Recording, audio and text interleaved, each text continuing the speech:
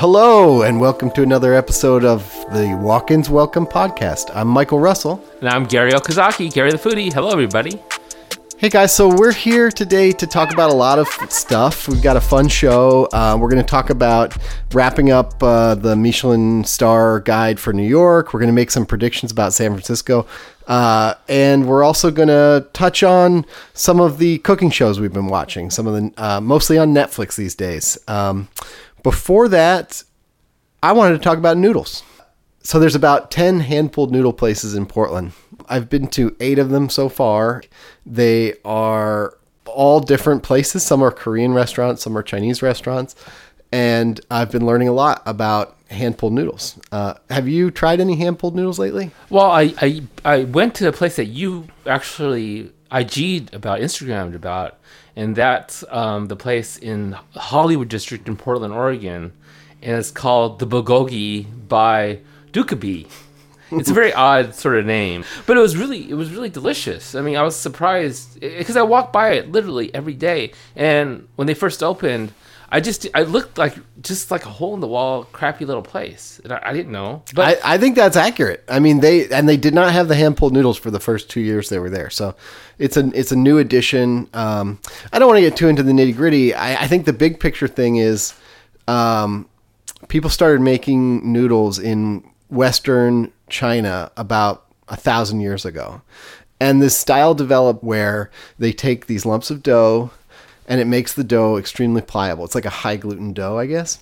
They take a little lump and they just pull it and pull it and pull it and pull it until it becomes one incredibly long strand that they have wrapped around their forearms, and it becomes this like a cat's cradle, if you've ever played that game, but like with 6-foot long strands of rope.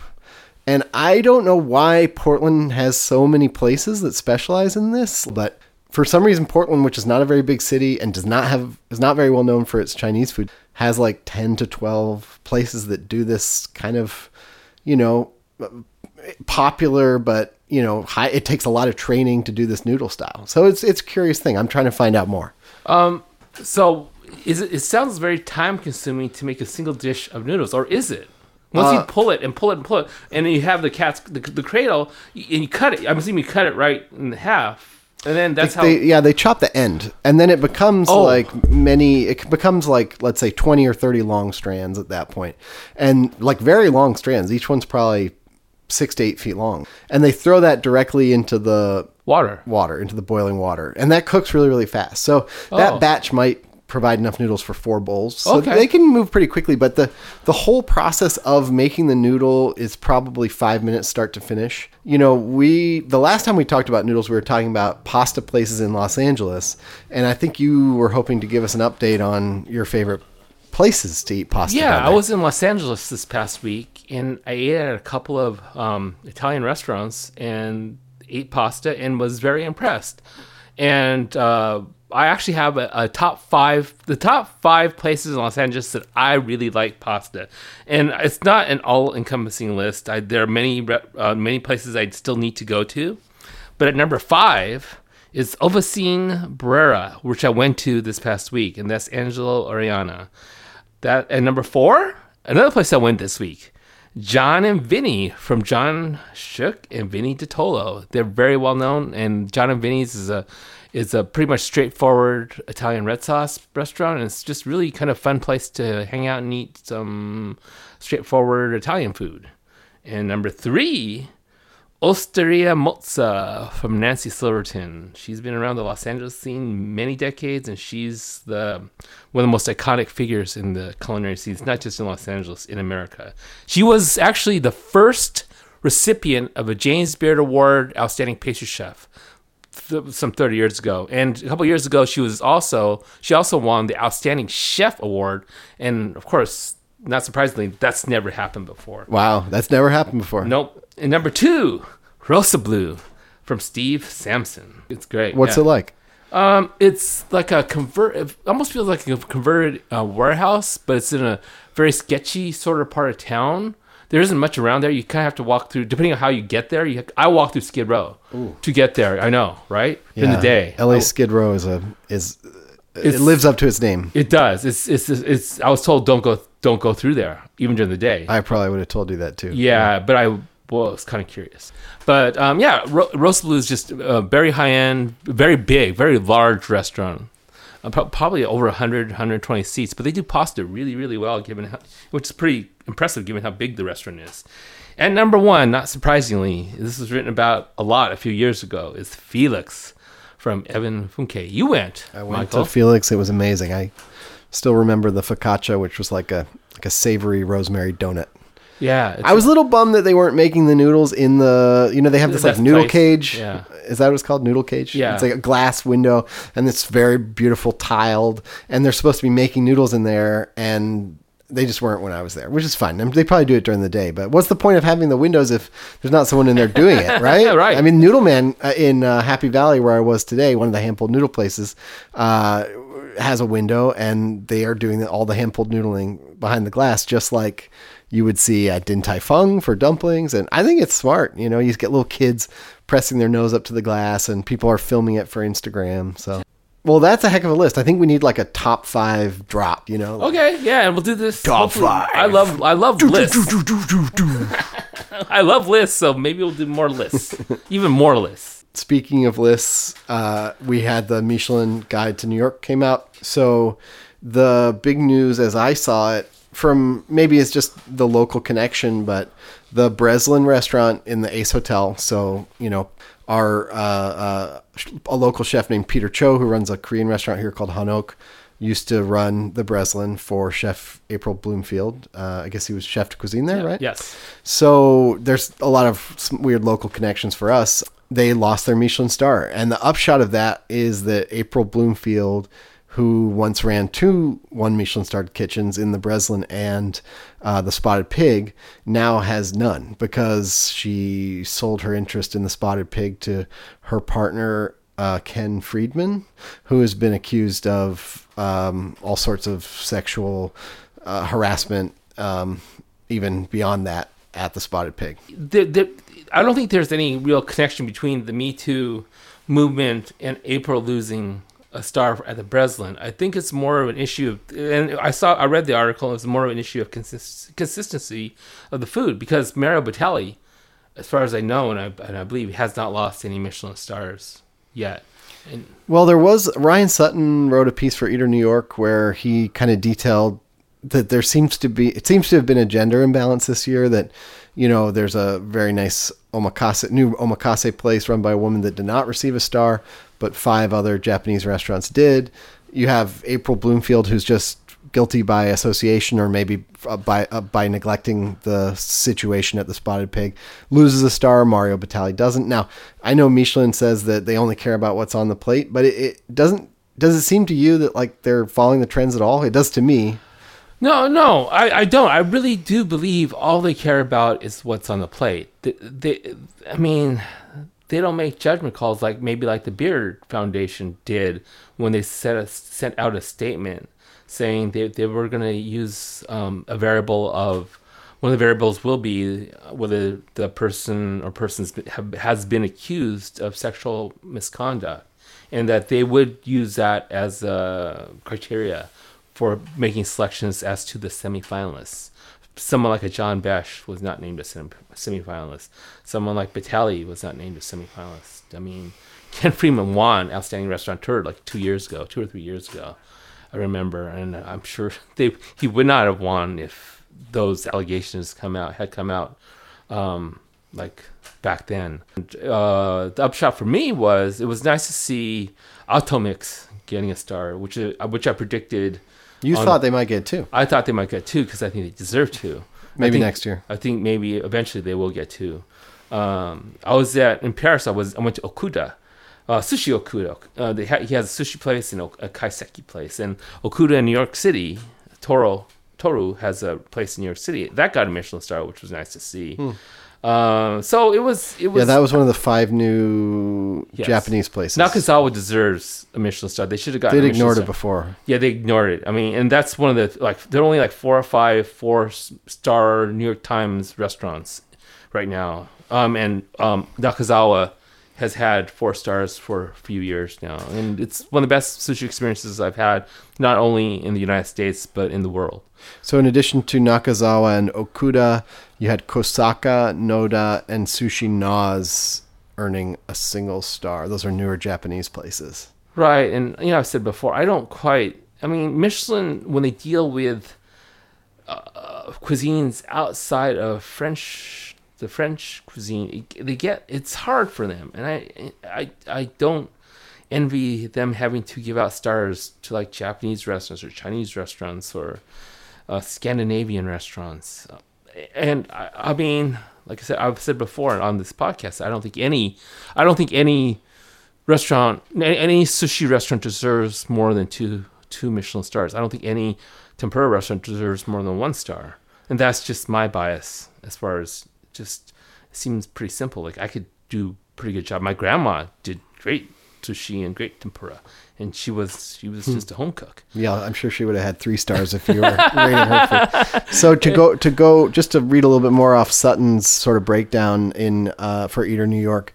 He points out that Cosme, which is run by a woman, Daniela Soto Inés, that they still don't have a star. And that's remarkable to me, having eaten at Cosme and also having eaten Daniela's food at a dinner, a collaboration dinner with Enrique Olvera, Daniela, and 2 chefs from Thailand, including David Thompson.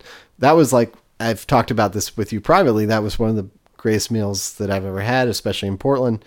And she seems to be incredibly talented. Again, they cited consistency, but again, we have a restaurant run by a woman that is not being recognized for that star. And it's just curious. And I've been there, but only once. I'm going to go again like next week. I was supposed to go next week, so we'll see. But and I love Atla. It doesn't deserve a Michelin star. It's very casual, and it's a breakfast lunch place, but owned by Enrique Olvera. It's so far out of the norm of what Michelin normally tries to give stars to. Again, do they truly understand, Mexican food? I mean, if they ever go to Mexico City, it'll be fun and interesting to see which places they give the stars to. And I don't know. I don't think there is a 3 Michelin star restaurant in Mexico City. Puyol, Quintonil, and Suit 777 are all Bico closed, unfortunately. But the other 3 are Michelin level restaurants. Obviously, are any of the 3 of them 3? No. And two of them, Quintonil and Puyol, are amongst the best restaurants on the San Pellegrino list. They're both in the top 15, I believe. Wow. Yeah, and it goes back to the disparity between those 2 lists. Yeah, very different lists. They're looking for different things. Yes. Yeah. But, I mean, you could see a situation where if Michelin did go to Mexico City, it could drive the restaurants to change their style and change their approach to the format of a tasting menu in a way that might be more appealing to those inspectors. And L'Atelier di Joël Robuchon will probably end up in Mexico City then, because he seems to. Again, I was a little bit surprised that he got 2 Michelin. Oh, not he's.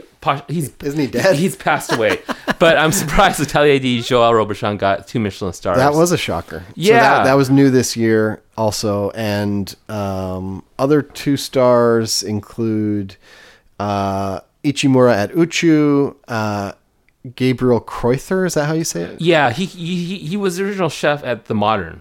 Right, and then the basement at Tetsu, which closed, and had terrible reviews. So yeah, and I love. I went to Ichimura at Brushstroke. Brushstroke closed, and chef had to find another location, and it's Ichimura Uchu now. And I loved Ichimura Brushstroke. Again, one of the finest sushi experiences I've ever had. So, and of course, this is very expensive, but again, it was fantastic. Just dipping back into the 1 stars really quickly. Jeju Noodle Bar, which is a Korean ramyun restaurant, got a star. Was that surprising for you? I don't know much about it. I was surprised only because everyone else seemed surprised. Okay. I mean, Michelin has given stars to Singapore hawker stalls, so you can get like a $5 or $3 1 Michelin star meal. 2 ramen restaurants, two ramen places in Tokyo have Michelin stars. Maybe 3, but I think 2. So, yeah, I mean, they're willing to extend what they think is one Michelin star food. And they ignore places like I went to Paris a few weeks ago. Le Clarence and Kai are two restaurants that I think are deserving of 3 Michelin stars, but because they might be easy on. I may think they're easy on Japanese restaurants or other types of restaurants, but they're very hard on restaurants that do French food because they know how to rate those restaurants, and they both I thought are very deserving of 2 Michelin stars. They're better than some 3 Michelin star restaurants that I've been to around the world. So, but we'll see. I mean, I think Paris will release in February of next year. And you had 2 places I've read about, strong reviews, Frenchette and La Mercerie. Both of them did not receive stars. Le Coucou did, though. Yeah. And that's the place everyone raves about. So Daniel Rose's Le Coucou. I went this year. Oh God, I don't know. Yeah. It's very straightforward French. The CDC, because Daniel, I think splits time between Paris and New York. The CDC is Justin Bogle, who is the youngest 2 Michelin star chef ever in the United States. He was 28 years old when he got a 2nd Michelin star at the Gilt Club. I think it was called the Gilt Club or the Gilt. I think it was either the Gilt or the Gilt Club. And he was there the night that I was there, expediting, and it was a very, very good meal. I would probably give it most definitely. I'd give it a Michelin star. Yeah. And then the last element is there were no new 3 stars, which seems to be kind of the course that New York seems to be going on with their guide. They've been losing places every couple of years. There'll be a 3-star knocked down to a 2. I'm curious, do you think New York could put up another 3-star place? A couple questions. Are there 3-star restaurants in the wings that they're not recognizing? Yes. And do you think that, what does it say about New York that they've been losing those stars? I don't think Danielle deserves 3 Michelin stars. I don't think Le Bernardin, which has 3 Michelin stars, which they didn't take away a 3rd Michelin star from Le Bernardin, they don't deserve 3. I don't think 11 Madison Park deserves 3, which still has 3. Jean-Georges got a star taken away a couple years ago. That's a little bit. It's again. I thought it was a solid 2 Michelin star restaurant when I went last a few years ago. But there are restaurants there which I do think deserve 3 stars. I think Eter from Oranienburg is doing a fantastic job. Blanca is a little bit more. I would probably give it a 3rd Michelin star. Some say the food is too simple, but then again, we get back to the fact that there are sushi restaurants that have 3 Michelin stars, and that's even more simple. The other thing that's coming up is we have our San Francisco Michelin guide is coming out pretty soon, right? At the end of the month, at the end of November. And for me, the thing that I'm kind of looking for as a East Bay born and raised guy, I'm curious to see if some of the new Oakland restaurants that have been popping up and getting a lot of press get recognized by Michelin. So places like Nhum Bai, the Cambodian restaurant, or Diafa, which is the sit-down place from the Reams folk. And I understand one of your favorite restaurants that maybe deserves an upgrade is in Oakland as well. Komi. Komi is owned by James Sabut, who also owns a Thai restaurant called Hakkafair. And his elevated restaurant is called Komi, and I've been there a few times. The first time I went, it had 1 Michelin star. I told James after the meal, this is a 2 Michelin star meal. I think you'll get another star, and he did later that year. But I went again fairly recently, like last year, and I had another fantastic meal at Komi, and I thought it has 2 Michelin stars now. I thought, okay, I think it deserves. And again, he improved even more this time around, and I thought, James, you're going to get a 3rd Michelin star. He did not last year, to my chagrin. I think he could possibly get one this year. I think it's more likely that another Bay Area restaurant will get a 3rd Michelin star, and that's Dominique Cren's Atelier Cren. The last year and a half, I think she's really hit her stride with her team. Her former CDC was Rodney Wages. He left, and there was some transition issues, and Kevin Finch took over. He's very young. He's going into the position. He's gotten better each and every time I've been there. I usually go twice a year, and I went twice this year. And I thought both were 3 Michelin star meals. It'd be awesome to see a female chef in the United States get 3 Michelin stars. I think she's deserving. So is there anything else you're predicting or looking out for in San Francisco? Yes, I think there's some 1 Michelin star restaurants that I hope will emerge with a star this year. The most egregious omission is Kim Alter's Nightbird. She's one of the best chefs in the Bay Area, one of the best chefs in the United States. I thought it most definitely would get a Michelin star last year. It did not. I've gone 2 more times this year. Again, there are 2 egregious omissions in the Michelin guides. Nightbird is one. Amos, Matt Orlando's Amos in Copenhagen is the other. I think they both deserve Michelin stars. So we'll see what happens. Rodney Wages, whom I just talked about, former CDC at Atelier Cran. I think he opened a restaurant called Avery this year. I think that deserves not only a Michelin star. I think the meal I had this year was 2 Michelin star level. Chris Blythorn, who also was chef de cuisine at Atelier Cran along with Rodney, he opened up Birdsong this year, which is one of the most beautiful restaurants in the United States. The design firm is Saint Architecture. They did a fantastic job. I went early on. The food was a little bit hit and miss. I've heard it's gotten a lot better. So if that's the case, that could get a Michelin star. So those are my predictions for the Bay Area.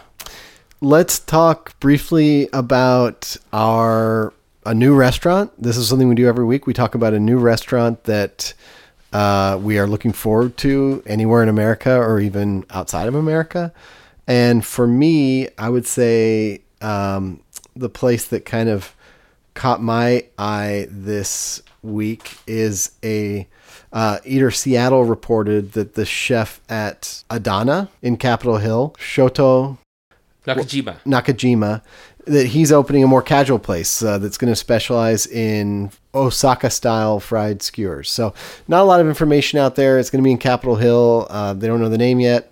But it's curious to me that Seattle's Japanese scene seems to be really expanding in interesting ways between them and very much older restaurants like Maneki, which was opened in 1904. It's probably one of the oldest restaurants in the Pacific Northwest. And then more modern places like this upcoming place, as well as Kemonegi. Yeah. One of my favorite restaurants in Seattle. Chef Mitsuo does a fantastic job with soba. It's one of the finest noodle places, and we talked about noodles earlier in the show, one of the finest noodle places in the Pacific Northwest. So go there. And my restaurant that I'm looking forward to also is called, it's called Shota. But it has nothing to do with Shoto Nakajima. Shota is this restaurant that is opening or just has opened, which is a Japanese omakase in the financial district in San Francisco. I think it's $125 for dinner, which for omakase in most major cities is pretty reasonable. It looked promising, tsukiji seafood. So I don't know if I can go on the next Bay Area trip, but it looked really good. So I'm excited about it. So the next thing we do is we talk about the best thing we ate last week. And why don't you start us off, Gary?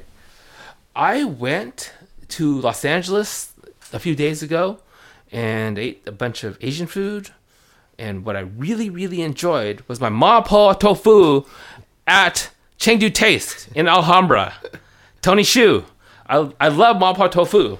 I also ate at Pine and Crane while I was in Los Angeles, and the one at Chengdu Taste was just more fiery, more interesting. It was thick with chili oil. It's just delicious, and I just loved it. And I wish Chengdu Taste would open a place in Portland, Oregon, and I wish Panda Express would have mapo tofu as a potential selection option at Panda Express.